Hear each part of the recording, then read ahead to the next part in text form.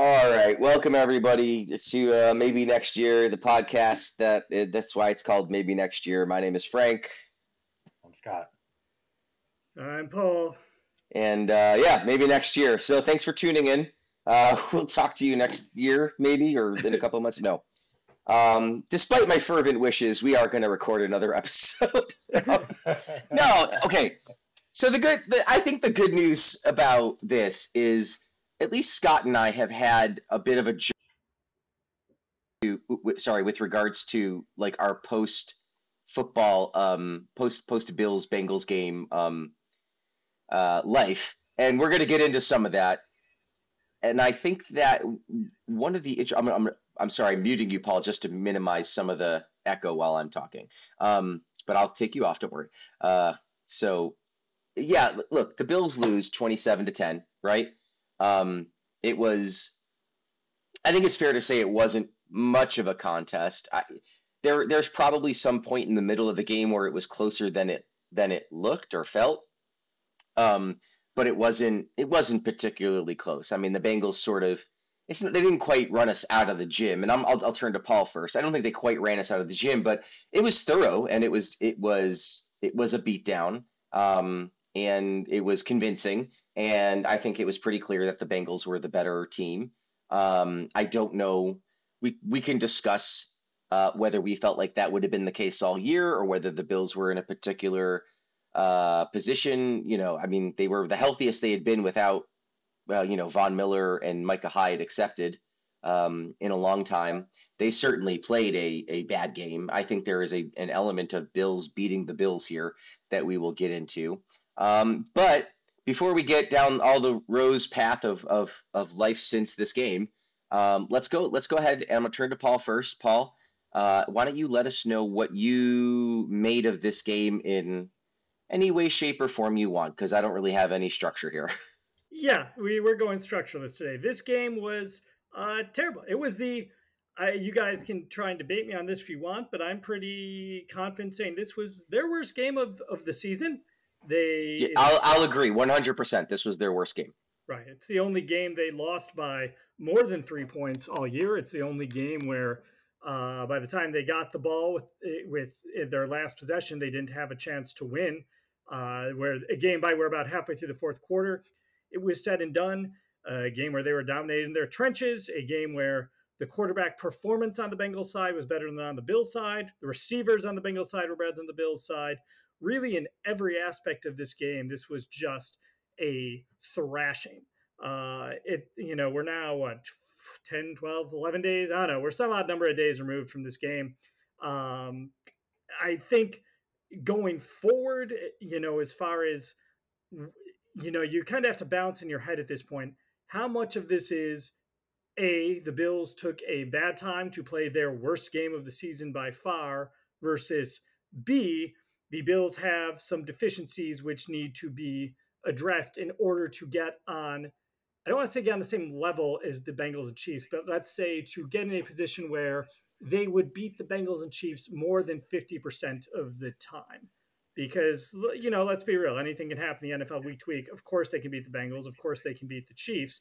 But are they in a position where they should be expected to do those things? And so, hey, Paul, yes. While you're doing this, why don't you put a percentage on it so Scott can jump off of it? But how much of it do you think is the Bills played their worst game of the year against the Bengals, and how much of it do you think is they're actually behind the Bengals and Chiefs?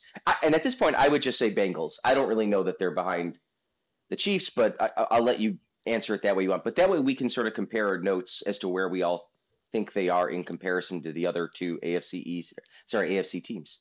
Yeah, and I think that's a great idea. And just to make Scott's rebuttal easier, I'll be a complete coward about this and choose a very near even percentage and say that 58% of this is the Bills need to make some roster improvements in order to compete with superior AFC team or teams. And that leaves 42% where the Bills chose a bad time to play their worst game. And, we can look at the fact that somehow this will be news to Frank, who's been off Twitter, but the Bills now have 3 Pro Bowl offensive linemen. It certainly did not seem that way watching this game.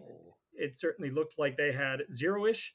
The Bills have no doubt a lot of issues up front. Playing in that game. What's that, Scott? Pro Bowl or not, I'm not sure. Pro Bowl or not, I'm not sure we Yes. had any linemen playing in that game.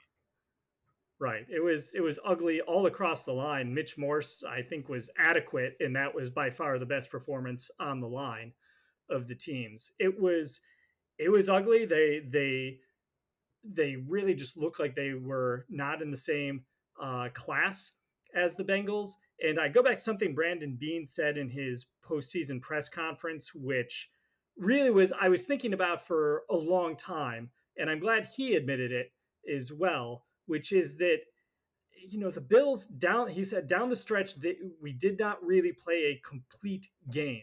And that was the exact thought I had. Like, if you asked me to say when the last time the Bills played a good game, and mind you, I don't set the Patriots playoff game last year as a standard. That's a near perfect game. Forget that sort of standard. But a good game, I think they played fairly well on against the Patriots on Monday night. Not a great game by any means, but did what they had to do to win. Tough road game against a team that was in serious contention for a playoff spot, that had been playing competitive football, and they showed up and won that game.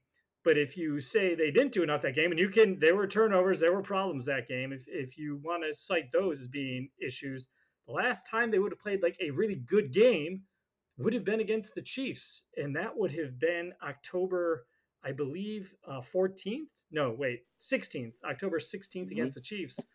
Otherwise, there were just a lot of weaknesses in their game, and they survived either due to inferior opponents, and they just were much more talented than them, which goes to the reason that maybe they don't need a complete roster overhaul, that they're able to win on talent alone when they seem to be not performing very well.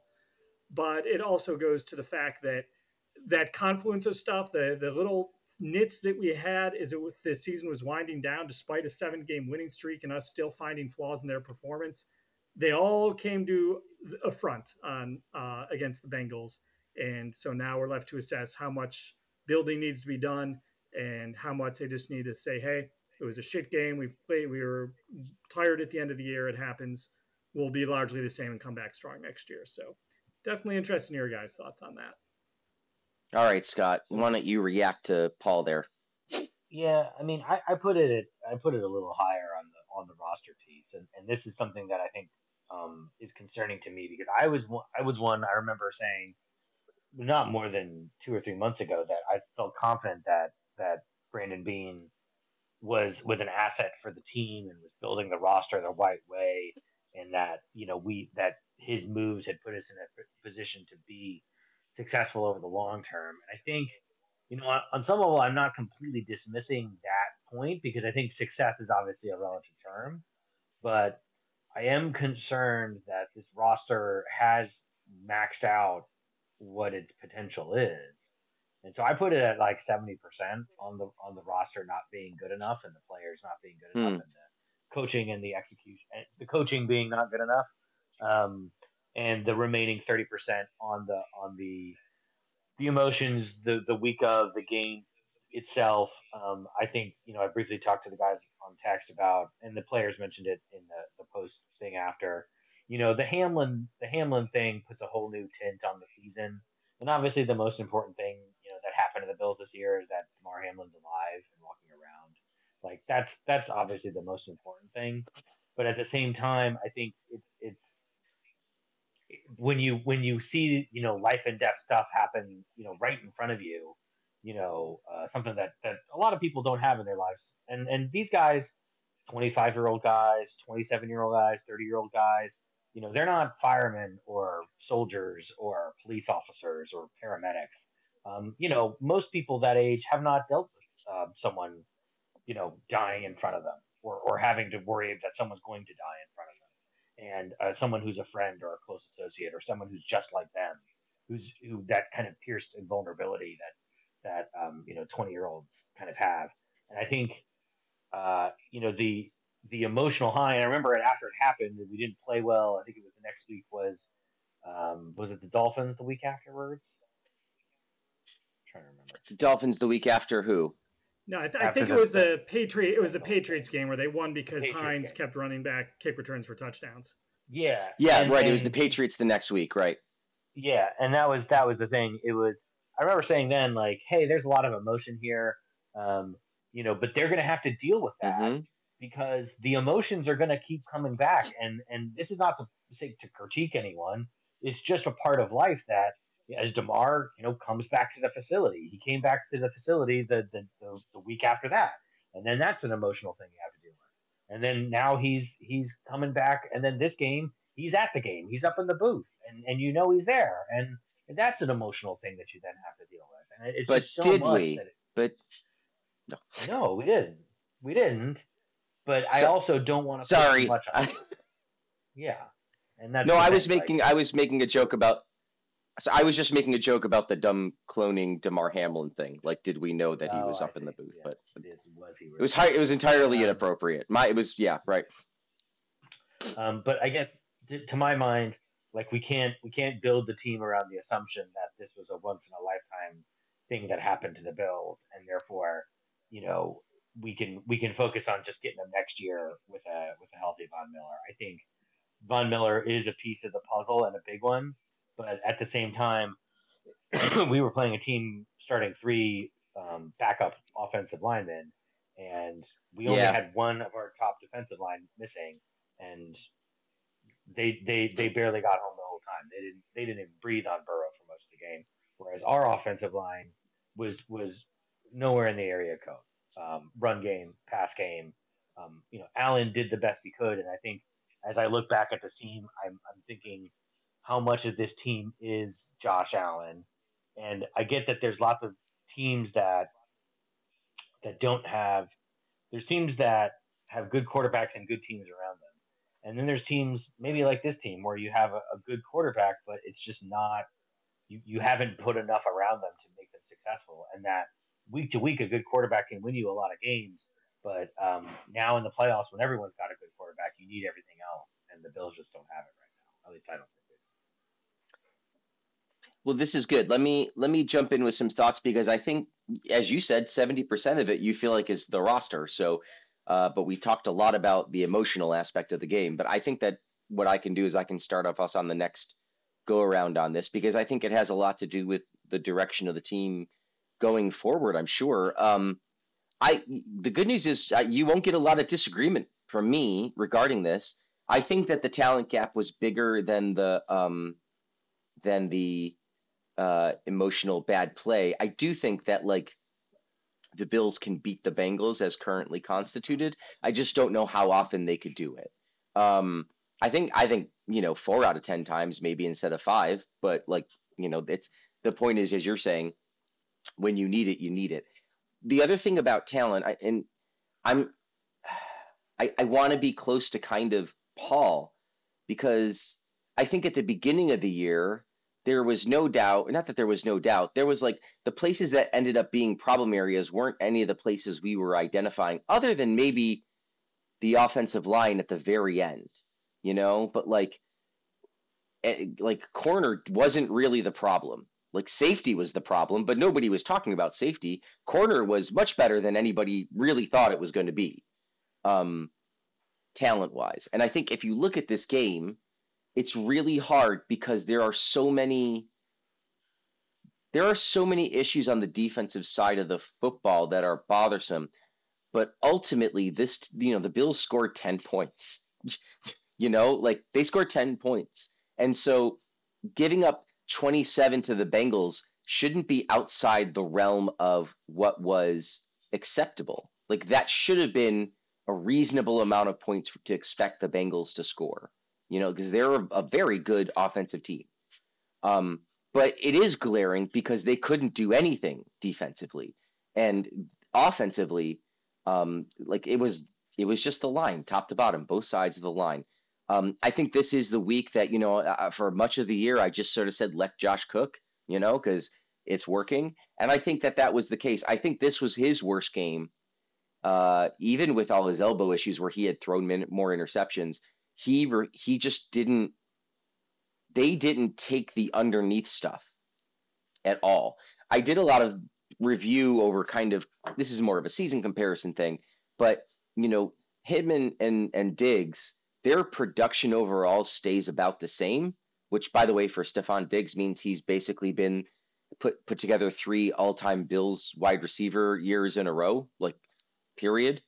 And so he's still the guy, and Allen is still doing all of this. He runs about the same, he passes literally about the same, touchdowns and interceptions all about the same as the last year. Okay, 2020 was a bit of an outlier, but what's different is the Cole Beasley production. And even though Cole Beasley from 2020 to 2021 takes a big step back on yards per catch, nobody comes close to really reproducing his number of catches, and which were, by the way, almost always like second or third and long or medium and would turn into first downs. And I think what happened over the course of the year and became super evident in this game was Allen had nobody he really trusted other than the deep ball. And so this was the most hero ball game he played because everything was a miss, and they weren't like picking him off constantly, but the drives were dying very fast. And the Bengals weren't like throwing it all over the field. Joe Burrow just picked the team apart constantly. I don't think any wide receiver had 100 yards receiving for Cincinnati. Mixon has 20 carries and 100. They had like 30 first downs or something in the course of the game. It was right. They just kept drives alive. So even when they didn't score, they were just crushing the time of possession. And as Paul points out, at the end of the game, there's nothing left.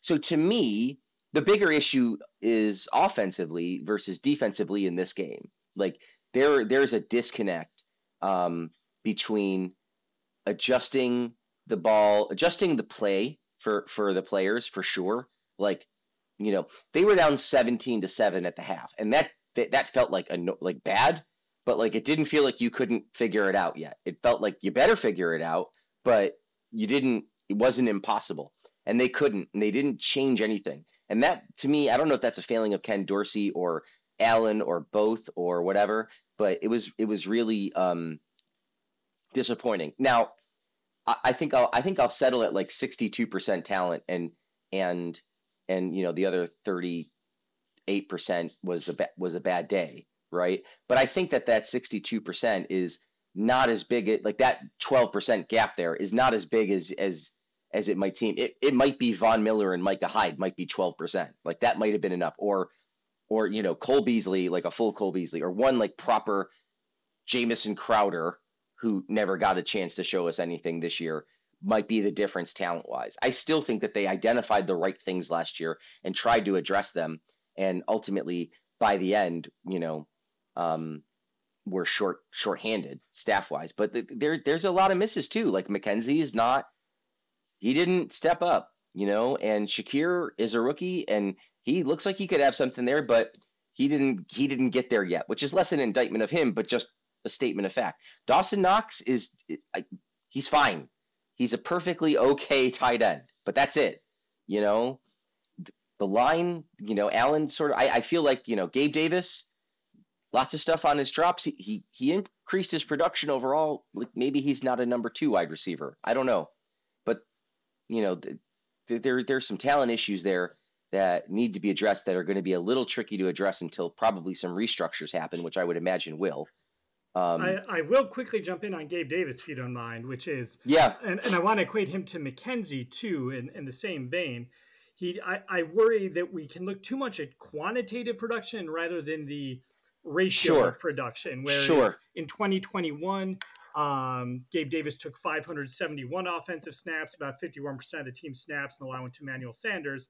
I mean, he took nearly twice as many snaps this year, 926 snaps, or 91% of all offensive snaps. Did lead the league in drops. I can't find that number. I think it was 13. And also his catch percentage was in 51.6%, which is by far a career low. So I think, we kind of want to see what would happen when Gabe Davis and Isaiah McKenzie, who I could run through the same stats for, and they'll show you the same thing. A lot more snaps and a little more production, or some more production. Right. but it doesn't justify it. But I think it goes to like, hey, and we were all in favor of this. Almost all Bills fans were universally in favor of give Gabe Davis some more snaps, give Isaiah McKenzie more snaps. We think these guys can come through. Turns out maybe the roles they were in were more appropriate roles than the ones we tried to shoehorn them into. Absolutely. I think that that's an entirely appropriate response or understanding of the situation.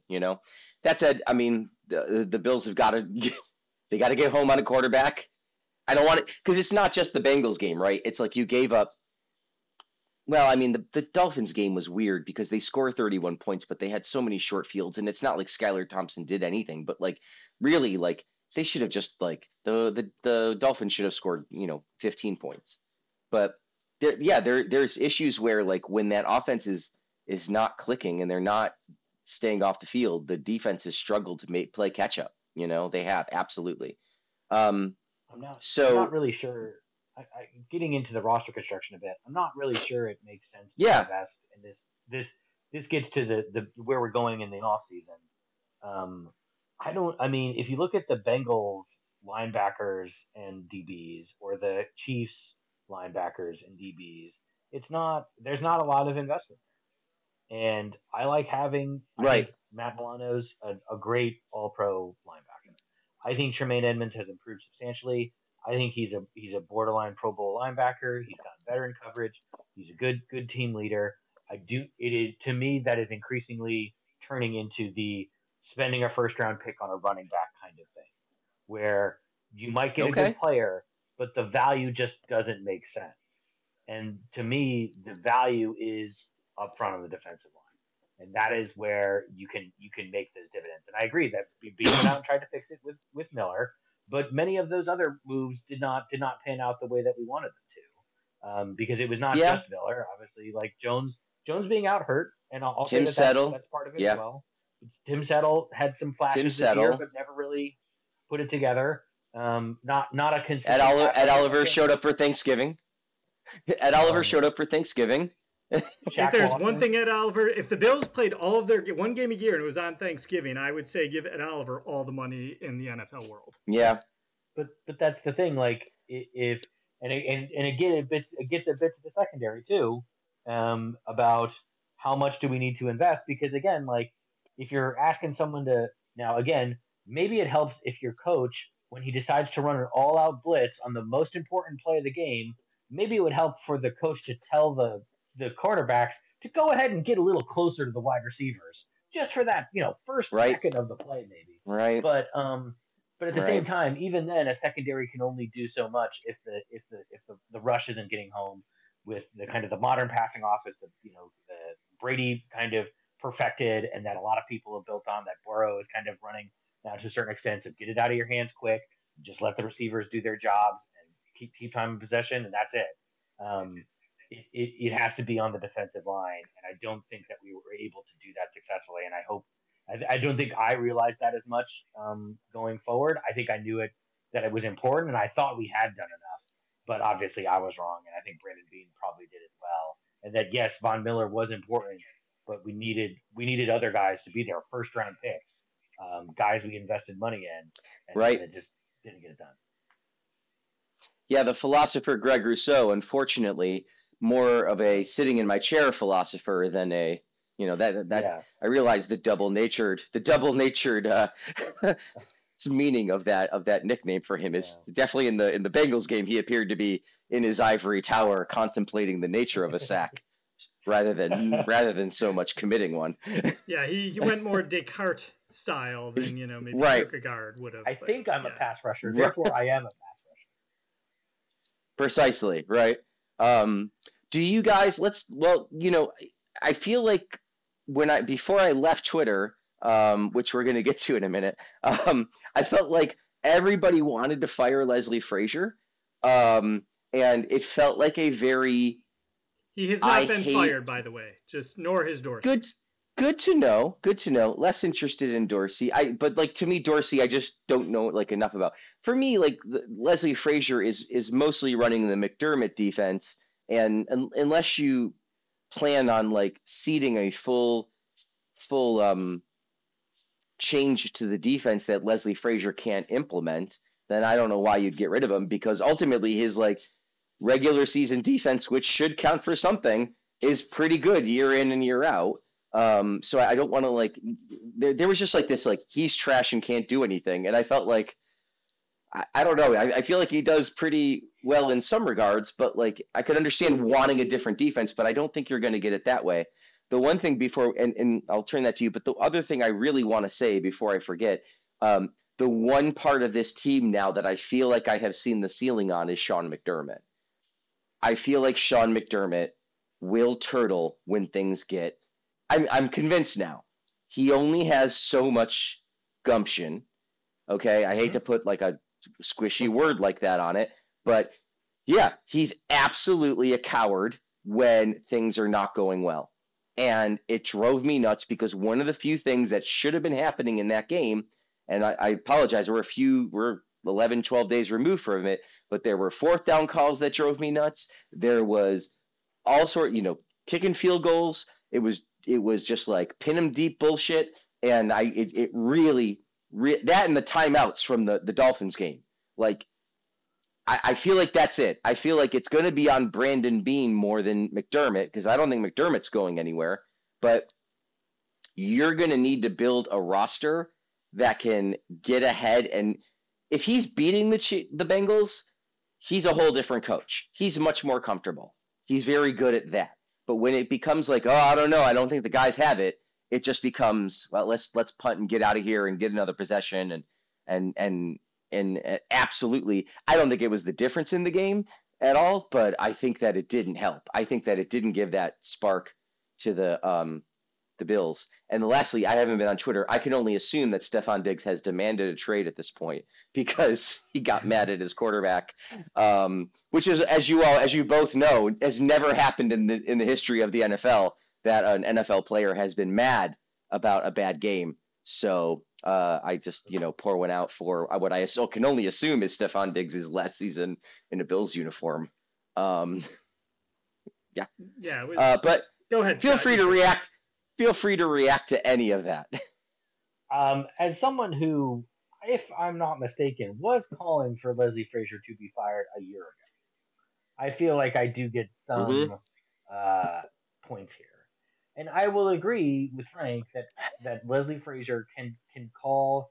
He is good at executing the defense that he knows how to run. And when you have superior talent, it makes sense to run a defense and teach your players well how to execute it and do it that way. When that is not working, I am not always convinced that Leslie Frazier has a curveball or a changeup, depending on your term of art.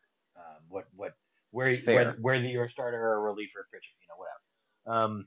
I don't know that he has shown an ability, like he will blitz, and he has been known to try and manufacture pressure, but it's clear that he's trying to reach when he's doing that, and the team doesn't seem like they're practicing it all that regularly, that they don't have natural pressure packages that I'm seeing kind of run out there. It seems like a lot of things that don't really work that well, frankly. We're not seeing kind of well-designed corner blitzes that sneak up on guys. We're seeing Hyde and Poor kind of sneak down to the line like they always kind of do, and then once or twice they'll come, and that'll be it. And it's all kind of a bit telegraphed, and I can kind of see it coming. And it's not again I don't. That isn't to say that he's a fine defensive coordinator. I'm sure he's a much better defensive coordinator than I am. But at the same time, I'm not sure that his style of defense is him and McDermott. The defense as it run has not been able to get it done. It has not been able to get it done in the playoffs when it counts the most against the best teams. And I get that that's hard, but that's what the money's for. All right, like there's lots of guys. We can take another shot with another guy. What's it going to be? We're going to get worse in the regular season? Yeah, maybe. Could we get better in the playoffs? Yeah, maybe. All right. At this point, the window is.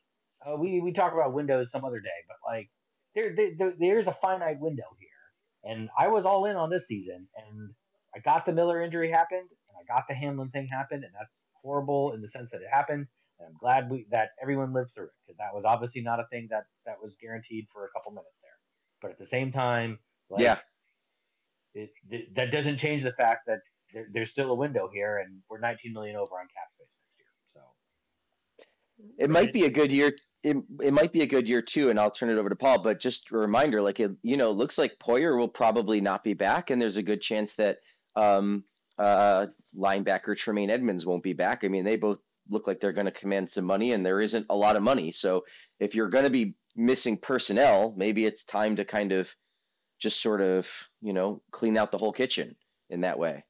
But Frank, Paul, you could not have made a more perfect segue into what I was going to say, and basically awesome. what Scott had talked about with the window, with all of these things in mind. So Frank will inform you that the NFL salary cap for this coming year is going to be $224.8 million. The Bills are currently in the 240 some millions at this point, with 38 players under. They have 52 players under contract, so nearly a full roster. But just to get compliant, they are going to have to restructure some players. They are going to have to make some cuts and to make some difficult decisions on letting players walk.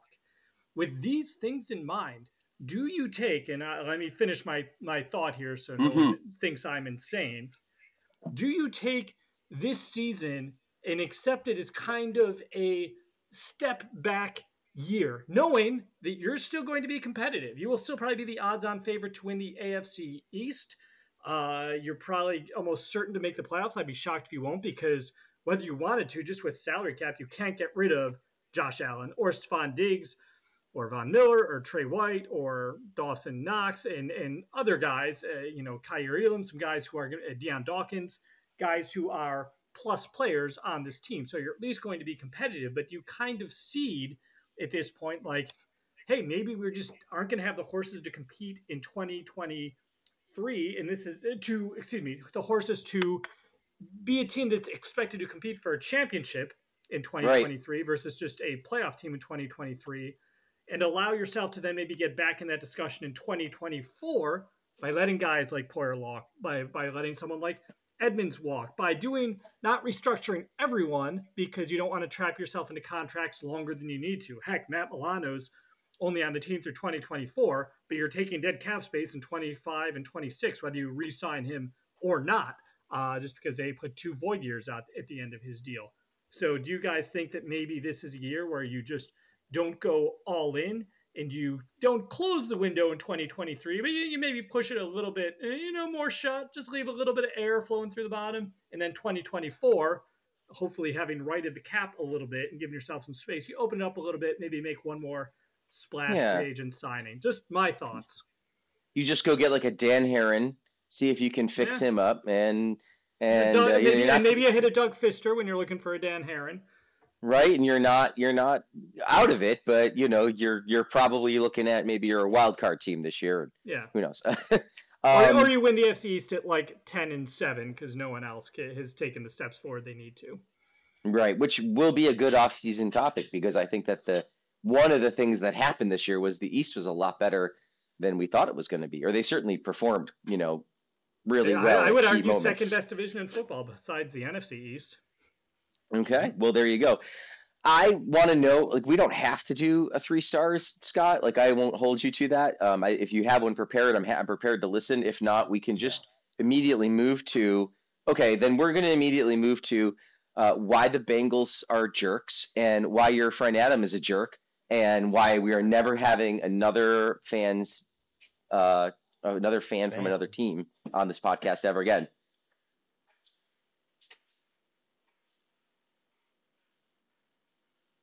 Hello? Sounds like Scott's too upset to even broach this topic. Yeah, Scott is just, we can't hear you, Scott. So if you're talking, you must be, you were on mute. Sorry. I was going to give you the opportunity to, you lost your bet and you had to sing the fight song, and Eli Apple appears to be a jerk. Like, what a dick. And also, yeah, we can't hear you, Scott. Sorry, he's put a note in the comments. Okay. All right. Well, you might he logs off and logs on. I can give you a quick quiz, Frank, who's been off Twitter. Yeah. The Bills this year have 8 Pro Bowlers now because of injuries and players going to the Super Bowl. Now, we already knew about Deion Dawkins. Or no, excuse me. I gave you one of the ones they added. You knew about Josh Allen, Diggs, Milano, Morse, and Poyer. One of the other three Okay. selected was Deion Dawkins. Right. So And I which think two other Bills were named to the Pro Bowl? which two other Bills were named to the Pro Bowl? Yes. And Um, Scott, feel free to say something. And if we Mitch don't Morse? acknowledge you, it means we can't hear. Now we can hear you. Okay. yeah, he said Mitch Morse because he knows is one of them. Well, Mitch was already Um, in the original group, so we need the Oh, Okay. two. There were 3 additions this week. One was Deion Dawkins, and who were the other 2? I'll say, I mean, Spencer Scott's Brown? behind on this news too. What's that? Spencer Brown? Spencer Brown was not. No. okay, wait, because we have Morse and Dawkins, and you said we have 3 Pro Bowl offensive linemen. Yes. So and Morse- it's not Spencer Saffold. Brown. It is Roger Saffold is going Oh my to the God. Pro Bowl as an offensive Oh guard. my God! Also, and you guys might not have known Was this he either. just like? Go so, ahead. So Josh is not playing in the Pro Bowl because of quote Right. unquote injury, and he will instead be golfing this weekend in an ESPN televised Much better. tournament.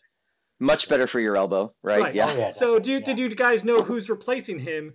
Is the Oh, yeah, Huntley. Yep, Yeah. Tyler Huntley. The Ravens now have 2 Pro Bowl quarterbacks on their roster. Fantastic. So in case you 2 didn't, touchdowns this year. yes, in case you weren't fully convinced the Pro Bowl is a joke, Roger Saffold and Tyler Huntley should be enough. So we're to put you on missing- top. Ryan Bates. Not Ryan Bates. So we've got the 3 offensive linemen. We've got Saffold, we've got Oh, Dawkins, okay. and we've got Morse and Dawkins. It is so we're missing one It's an offensive player. offensive player. Is it Dawson Knox? It is Dawson Knox making his Okay. first Pro Bowl. Wow. All right. Yeah. Okay. So Um, that just says a lot about the Pro Bowl yet again. So the last I saw, and this is part of why I just got off of Twitter, was like the whole like you better cash those or send those refunds because the Bills and Chiefs the NFL had the audacity to sell tickets to a game that might happen the following week. And mind Just you, like- while they were also selling Bengals tickets Bengals, for a home game Jags. against the Jaguars, Right, which right. every organization has to do for planning purposes so the market doesn't get flooded and they have time to people, man. Right. And then Eli Apple, who is just the king of doing nothing, as far as I'm concerned, couldn't shut his fucking mouth, including something that was apparently vaguely.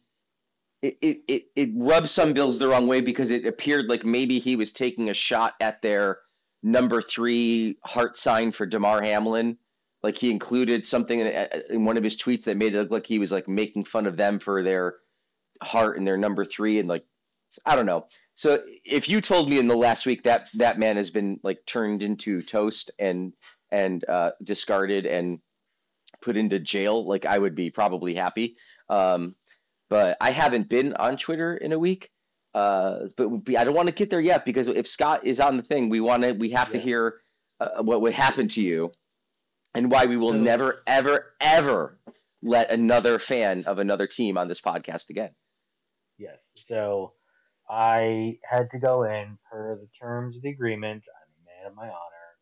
I came into the office that Monday, and I had to wear, I think, like, it was an injured Bengals corner from like the first.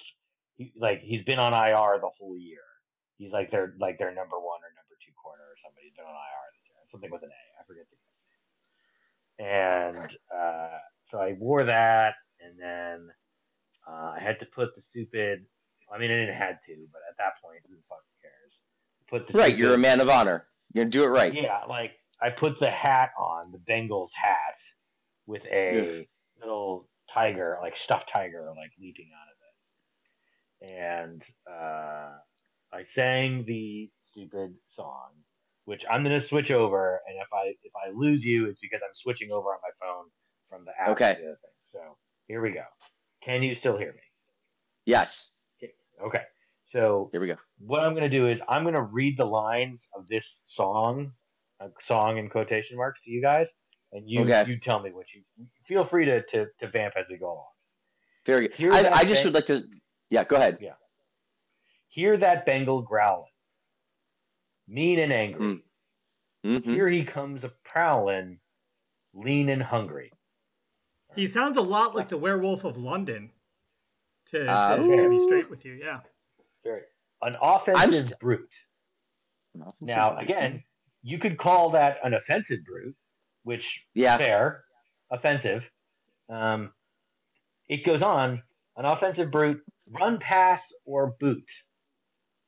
Run, pass, or boot. So we're so proud of punting, we're going to put it in our song. Awesome. Yep. Awesome. Yep. Okay. That's what we're talking about right now. We're talking about the boot, and defensively. So they're doing the offense and the defense in the damn song. Like really? He's rough, and then it just says ... tough. And Adam at this point is singing along kind of mentally. And at this point, I think I stopped and I said, really, this reflects worse on you at this point than it does me. Because everyone knows this is not my team's fight song. This is your team's fight song. This is the joke now. I'm not the joke anymore. This is the joke. The song is the joke. Really, I feel you could recite the words to shout, and it would be like, all right, it's kind of nonsense, but this is fine. Sounds like a fight. And it's over. And it's over quickly. It's not pretending to be better than it is. I also would like to briefly point out, I'm a little offended that they gave you the injured corner jersey. I feel like you should have been wearing the Joe Burrow jersey. I feel like that's insulting. Potential future Hall of Famer Joe Burrow's jersey. Like, that's okay. That's respectable. Right. But then it goes on to so it goes on. Cincinnati Bank. So I'm going off the Cincinnati.com version, which is a little different than the one Adam gave me. It says that's Cincinnati Bengals. That's the team we're going to cheer to victory. Touchdown Bengals. Get some points up on the board and win a game for Cincinnati, I guess, depending on your phrasing. And then it goes into kind of a series of like Houday things after that. I remember I had to say that at various points. Houday. Okay. It's a very stupid song, and then a lot of people, having to basically walk around, in the spaces that I work in. Everyone had kind of heard about the bet and they understood what was going on, and that those pieces of it. But at the same time, I had to go and do other things through the course of the day, and so I'm walking around, and people are like, "Hey, great game and nice work," and And then I have to explain it to everybody. So that was really a lot of fun. And then Friday, I had to do it again. And I think he said it was Odell Thurman, I think was the name that he gave me, who was a linebacker for them several years ago and then ended up falling out of the league due to substance abuse problems. So, again, I can only assume that this was a personal attack by Adam on me. It's just shame on top of shame. Like, there's nothing sporting about we would not give him like the error. Well, now we might. He might have ended up like after this. If we do, go straight to the OJ Simpson. Go straight to the OJ. Yeah, right. Just I was gonna say like Aaron Maben and OJ Simpson and like fucking clown shoot. That's Bush League. You should have been given the Joe Burrow and treated with respect. You showed up like an adult. Or give him a Manny Lawson one, who was also a terrible football player in addition to being a not nice person, if he's going to give you Odell Thurman. Yeah. So it was a rough week for Scott. And yes, and that is, again, why we don't mix personal. This will never happen again. So we appreciate you taking one for the team and representing this podcast well, Scott. And we will never allow you to put yourself into that position again. So when a year goes by and you're like, oh, Adam's really sorry, he wants to get on. I'm like, no. To hell with it. This will be good because you guys can do this whatever you want with this. I told you guys this yesterday. I spent the first week after the game kind of doing my usual Twitter and looking at stuff, and like I said, everybody wants to fire Leslie Frazier. What's wrong with the defense? More people like what? And then like you click on, and then what really happened was Twitter added the For You tab like directly to your homepage. And so instead of getting like the handful of people that my brain and anxiety levels can control and understand, I am immediately opened up to what they think will trigger me and get me to engage. And like I got sick of fucking this Chiefs fan or that Bengals fan or whatever, just basically comparing Josh Allen to a big, pile of donkey dung, and I just like, I can't. I'm so fucking angry every time I read it. And then you think you're going to go to Bills fans and get something like better, and they're worse in a lot of ways. And there's like, Twitter, of course, is the dregs of the universe, and there's nothing worse than post football game Twitter when you're in a bad mood. And is Josh Allen breaking up with his girlfriend Twitter? And like, I'm like, enough, right? Like, enough. So I had resolved pretty early in the week, like I wasn't really gonna watch the games. Like I might turn them on, I might whatever, but like I was ready to take a break from football and didn't watch championship games. And about midway through Sunday afternoon, we were having a nice time, me and the family, and I realized like, oh, that Niners game is probably almost over. And I thought, I think I'm gonna delete Twitter because I really don't want to know what happens. And I did that. And I thought, if I can get through this Bengals Chiefs game without like tuning in, like I realized like whatever happens, you told me, Paul, like the game comes down to the last 30 seconds. I since know this. I don't know what happened, but like I didn't want to be in that position where I didn't know what I wanted out of that 30 seconds. I'm like, why? Like I've done nothing but torture myself all week. I'm exhausted of football. I'm like, this is just like season beat me up, to be honest. I felt like it beat up a lot of people. And I'm like, whatever. So I'm just going to turn it off and I'm not going to know. And I got through the next morning without finding out. And I told my wife, and she thought that was hilarious and looked up she didn't know. She looked up the answers. And so all week I've survived until now, Thursday afternoon. I do not know what happened in either one of those games. I do not know who won either one of those games. And I mean, I have guesses about, I have been since told that both games were close at the end, because I've stopped people from telling me what happened. Someone has lied to you. That there was controversy in both games. Maybe that's proves that Frank has not been followed. Right. And anyway, so like, you don't have to believe me, right? But like, I have since been like gathering my context clues throughout the days of like, okay, I have seen people wearing Eagles stuff walking to and from my daughter's school, but also my neighbor who has a 49ers flag still has his 49ers flag outside. So I'm like, I think I'm leaning towards the Eagles must have won, but I'm not sure, right? I really don't know. Chiefs Bengals, I saw one girl wearing a Joe Burrow jersey this week. That was it. And I was like, she's a teen. She could just be a Bengals fan. When you're a kid, like, you'll just wear your shirt sometimes. Like, it doesn't even matter. It was a couple days later, and I'm like, and I don't know any Chiefs people around here, so I have no fucking clue at all what happened in that game. This is almost like someone talking themselves through like a big question on Who Wants to Be a Millionaire. Like, it is, and options A, B, C, or D of how right. be. So I don't know what we want to do with this because I feel at this point it's time. Right, it's time for me to know. Yeah, I feel like you guys are here. Yeah, Scott? Do you have ideas on the best? How do you want me to do this? Do you want me to guess? Do you want me to? Yes, I think you should guess. I think you should tell the people what you think happened. And predict final scores. Yeah. Yeah. Why don't you tell us what happened? You know, one was close and one was not. Right. Okay. Why don't you tell us what happened in the NFC first? Okay. So. In this area, you would expect to see more Eagles stuff anyway. But I think if you're a 49ers fan and you lost, you'd still be pretty happy with your team. So I think my neighbor's flag is still out on the lawn because they kind of had a good season. And I think Eagles fans would take it a little harder. So I would expect to see less Eagles stuff. So my guess is the Eagles beat the 49ers and probably they won by a bit. I'll say like 24-7. Now, don't tell me the answer yet. I'll go to the other game, right? So sure. The other game's in Arrowhead. It apparently comes down to the last 30 seconds. I already feel like vomiting just thinking about this game because I hate both of these teams now. Here's the thing. I've seen this Bengals jersey on this girl, right? But I also saw some headline. I didn't read the article, but it said something about Stephon Diggs having the last laugh over Eli Apple.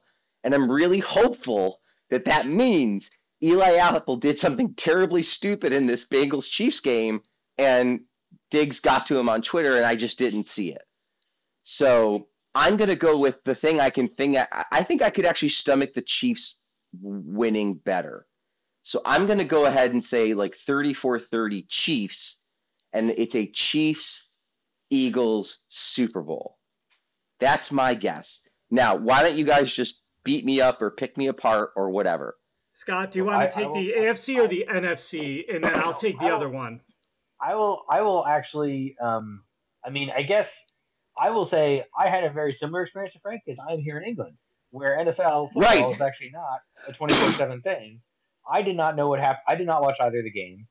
I opened up my ESPN app Monday morning as I briefly went into work. I saw the final highlight of the Chiefs-Bengals game, and that was about it. And then I saw what happened in the other game. So I would say I think it's actually on Paul to really just explain both of them. Well, I can't. I can't explain NFC because it's the Chiefs Bengals. I think is the way to end. All right, so I'll do the NFC then. I did not watch that game, and in fact, I did not know the score of that game until after the Bengals Chiefs game had ended, when they're like, and Super Bowl will be this and this team. I'm like, oh, that team won. And then I looked up the score literally the next day, or maybe 2 days later. So I also went days without knowing the game. So in fact, the final score was the 49ers 7 and the Eagles 31. Ooh, so you were close with your 24-7. Well, you were just off by one Eagles touchdown, Frank. And that game was Brock Purdy went out very early in the game, apparently, had a UCL injury, needs surgery. So it was Josh Johnson, former Bill, former everything, in addition to being a former Bill. 7 of 13, 74 yards was the passing leader in the game for the team. McCaffrey did what he could. That's disappointing. Yeah. That's it, because that's such an awesome season for Brock Purdy and the Niners, right? Like, and their defense is good, but I don't think anybody can get to their fourth choice for quarterback and do well. So, okay. All right, so there's the Eagles. Okay. And then Scott, over to you for the I will briefly, can you still hear me? Yes, you're good. Okay. So, I will say, yes, it was again, I'm literally going to pull up the score right now because I remember it was close and it was down to the thing, conference championship. Yes, there it is. Yes. So basically it was tied at 20 going into the final, literally the final 13 seconds. Stop it. Not 13 seconds. No, it was, I'm trying to think when that play was, but essentially it was around that Chiefs, mark, Frank or Scott. It was right around that 13. It was like maybe 14 or 15 seconds. I'd have to look back. Yeah, I think it was 15. So basically there's two punts before this.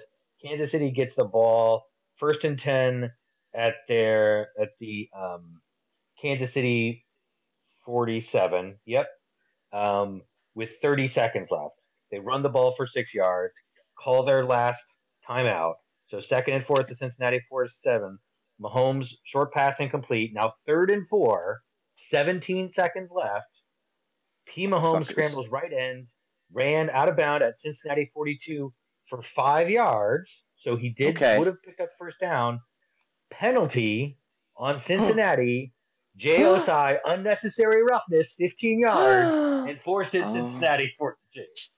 Hold on. Now, what I would like to say is, at this point, I am sure the internet and particularly Bengals fans are completely behind this call, and I am certain there's no controversy about whether this was unnecessary roughening or not. Oh yes, you missed a bit of Twitter this week, Frank.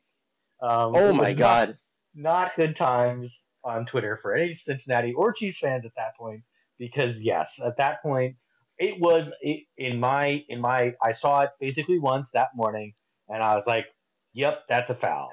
And I would say that would have been a foul if it was anybody, but if it's fucking Patrick Mahomes in a goddamn playoff game in the 4th quarter and he's running out of bounds, you're goddamn right that's a penalty. Are you fucking insane to even get close to him? Like, Right. I understand you're trying to do your job, but like, come on, man. Yeah, like, 2 feet on the white line Mahomes had. So as much as that's Oh such my a gosh. bullshit way Shoved to him. end the game, the call was the right Yeah. call. I mean, there's no way you can't throw that. Okay, so this game ends 23-20 Chiefs. 23-20 Chiefs. Okay. Wow. Tucker makes it Okay. 45 yards, and that is your AFC Championship game. All right. You know what? Because the Chiefs, you know why? Because this is good. Because the Chiefs are a known quantity to me. I'm just like, great. You know what? Like, I fucking hate that team, but I know why I hate them. And, you know, let's get Joe Burrow another year closer to having to sign his contract, and we'll see how great their roster is when he's making $48 million a year. All right. Good. Okay. So, good. So I guessed both teams right. Awesome. You okay. did. And Eli Apple did get burned badly a couple times, which is why Diggs was all over him on Twitter. Good. Because fuck him, man. Like, what the shit? Just go win your game and move on, right? Okay. I'm all excited now. I feel like I've just watched both those games. Thank you very much. We should do this every week. I won't even watch the Bills games next year, and I'll just guess what happened. Verbal descriptions from Scott. And yeah, and you... without express written consent or anything. Yeah, it's kind of like it's like C-3PO telling the Ewoks everything that happened in Star Wars and Empire Strikes Back in his secret language, and they're all reacting like Death Star. It's a YouTube reaction video of the Bills game, except it's all on a podcast. Okay, so now I can root for the Eagles comfortably, and I can just sort of tell myself like, Jalen Hurts, like, this is like a 1 year thing. Like, I don't really know if I believe in this system yet, but like, I'm ready for them to, you know, to beat the Chiefs. I can root for them comfortably. Okay. All right. That was awesome. I feel like that was a much better segment than it could have been, because that could have been really bad. Okay. Yes. Do we have any, this day in Bills headline? I know we have a new safeties coach. And we can, let's save that for another time. Let's just like do all the Bills offensive changes like another time, and let's just do this day in Bills headlines, and we'll get out of here. And sounds like a plan. It looks like today we're gonna have 6 headlines because I have been compiling them during the course of this podcast, and I was able to compile 6. Totally. You didn't have to do that. I feel very bad. You didn't have to do that. That's what happens when it's been a busy work week, which hilarious. I'm like, I can podcast either day, guys. And yesterday I was at work till like 8. So I'm like, I guess I couldn't have podcasted yesterday. All right. So here are your 6 headlines for February 2nd. And I'm just going to stop researching now. So close this website. All right. Bills, this is 2022, February 2nd. Bills oddly part of blank's lawsuit against NFL and the Giants. Here's how. Bill Belichick sent a congratulatory message to then Buffalo Bills offensive coordinator Ryan Daboll on being named the man for the New York Giants head coaching vacancy. The only problem, he was texting blank. Brian Flores. Brian Flores was the correct answer. Yeah. All right. 2019, blank to represent Buffalo at Super Bowl in Atlanta. The Bills will have solid representation at Super Bowl 53 this Sunday, and veteran linebacker blank. Buffalo's 2018 Walter Payton Man of the Year, selected for his unwavering commitment to his team and the community, blank will be on site in Atlanta to take part in several activities designed for award nominees. 2018.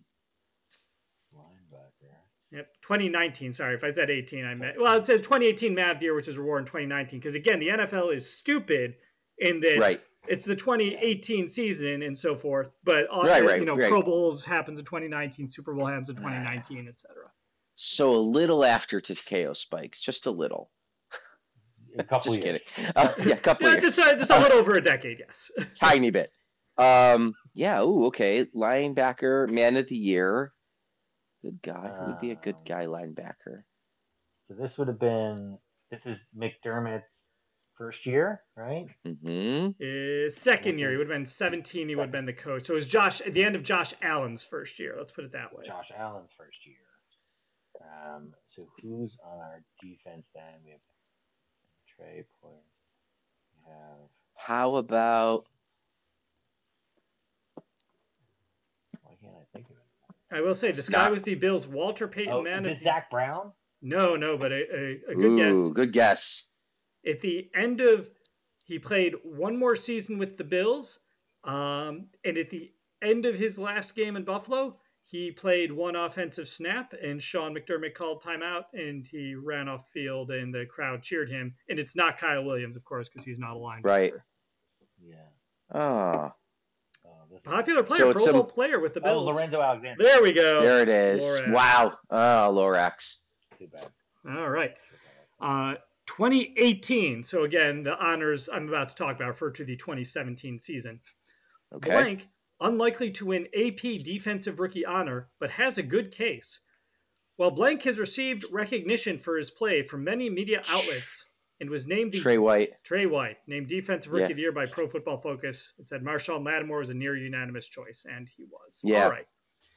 2017, Blank very qualified as Bills QB coach. Kansas City Chiefs head coach Andy Reid said the reason he let his assistant head coach Blank join Sean McDermott's staff in Buffalo as QB coach was to help get him on a faster track for a head coaching position.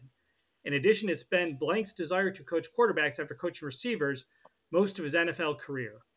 He played Jordan Palmer. No, good guess. Was it David Cullen? David Culley, you guys today, Yes. man. I had a whole range of hints for this one. It was going to take him a while to get David Culley, but no. Scott Jordan. No time. Sorry, I was thinking Jordan Palmer was the guy who worked with Allen in the offseason. Right. That's what I was. Right. He was that guy. Yep. Right. That is correct. All right. He 20. Sorry, he just whispers to people. He goes, "Throw it like Carson Palmer." Okay. You know my brother, just chuck it like him. Just basically. do it like him before he got injured. Right. Yeah. All right. 2014. Bills Blank is second in voting for Defensive Rookie. Buffalo Bills Blank lost out on the ANFL's Associated Press Defensive Rookie of the Year award on Saturday night. Blank was one of 5 candidates for the award, which went to the New York Jets' Sheldon Richardson. It's a tremendous honor to even be up for a prestigious award like this. Blank said prior to the announcement, which came inside Radio City Music Hall as part of the 3rd annual NFL Honor Show. The awards and all that stuff is great, but I'm judged mostly what I do on the field. Blank took 2014. So again, these honors would be for the 2013 season. Jarvis Bird? Yep. Not Bird, little post-Bird, little post-avian, if you will. It says, this will help. Blank took all 1,145 defensive snaps this year, leading the Bills with 159 tackles, a total that ranked 3rd in the NFL, and tied him for a team high with 4 interceptions. Kiko Alonso? The legend returns. The legend of Kiko Alonso. All right, 2010. Buffalo Bills hire Blank to coach special teams. I am very Bobby excited. April. No, this was Danny Crossman. Not Danny Crossman. It went Bobby April, this guy, Danny Crossman. So this is where you are in the stretch. I am very excited to come back to Buffalo, Blank said in a statement. It was my family's home for 13 years, and we've been traveling around the country for the last 10, and it feels like we are coming home. I was fortunate enough to be part of some of the greatest years in Buffalo Bills history, and I'm looking forward to trying to reprise that era. So former Buffalo Bill. Yep. Is it like Heath something? No, that's Heath Farwell, who is our, the Bills' most recent special teams head coach. Yeah, and by this point, like, it's not Tasker because he was already doing radio. What about Mark Pike? No, that's a good guess. I will give, because I'm worried you guys are going to go down the wrong path if I don't clear this up. As much as I was enjoying that. Sure. When he was with the Bills previously, he was also in a coaching position. Oh, okay. Right. So who was the special teams coach during the Super Bowl run? And I'm going to tell you now, I'm not going to be able to tell you who that was. It was the whole Super Bowl run, and then he got fired after home run throwback. So 13 years ended after home run throwback. Oh man. You're going to know the name. He passed away not that long. He passed away while he was special teams coach in Orchard Park, New York. He was still special teams coach then of he had moved on to the Panthers, but obviously was on a break because of the cancer. Passed away in December of 2016. Frank Latonka. Very, very close. That name sounds so familiar. It's actually Bruce DeHaven. That's Bruce DeHaven. Something with the something. All right, Yeah, I knew I had a good guess about how many syllables were in it. Yeah. Nicely done, Scott. Bum, bum, bum, bum. You know, it's one of those. That was, Yeah. pretty well done. All right, and in honor of tight ends, we'll end with a couple random tight ends. One here from 2003, just because that's the page I'm on. Bills released tight end blank safety Billy Jenkins. Blank, a 7th-round pick in 1996 from the University of Michigan to start 64 of 90 career games, catching 204 passes for 2,304 yards and 20 touchdowns. Keith McKellar. Yep, little post McKellar. Jay Reamersma. Jay Reamersma. And then the correspondence to that move, blank traded to Buffalo. The Bills have acquired tight end blank from the Cleveland Browns. Not Robert Royal. Don't say Robert Royal. Mark Campbell. Mark Campbell. Well, you guys, tight ends are Scott's thing, is what we've learned. On the final this day. Oh, hey, yeah. That's so appropriate to end this day in Bills headlines for this Bills season. So Scott loves tight ends is the one lesson you should take out of everything we've discussed for the last 5 months. If you would like to send appreciation for tight ends, you should do so at MNY Bills on Twitter. I won't be looking at it because I've really sort of enjoyed not being on Twitter. Just gonna kind of coast this one out, see how long I can go. But you can, if you can find me on Instagram, which you won't, you can send me a funny meme. It's kind of what I live for now. You can also share this with your friends. You can. That's it. That's all you can do. You can't really email us anymore or go to our Facebook page. We are going to take a break. We usually do about this time of year, as you know. It might be a little bit longer it's not going to be that long, but it's going to be a little bit longer than usual. It's been kind of a long year for the three of us in different ways, and I need a little break here. I need a little break personally. Not from you guys, but just from having a responsibility with regards to this. So we will pick these things up as the off season picks up and gets going in earnest. But we hope you have a nice, safe winter season. Unless you're in the Southern Hemisphere, then please enjoy your fall. And that's coming up. And we will talk to you soon. Thank you so much for listening. And hey, maybe we'll get him next time, right? Thank you so much. I'm Frank. And I'm Scott. I'm Paul. There you go. Good night, everybody.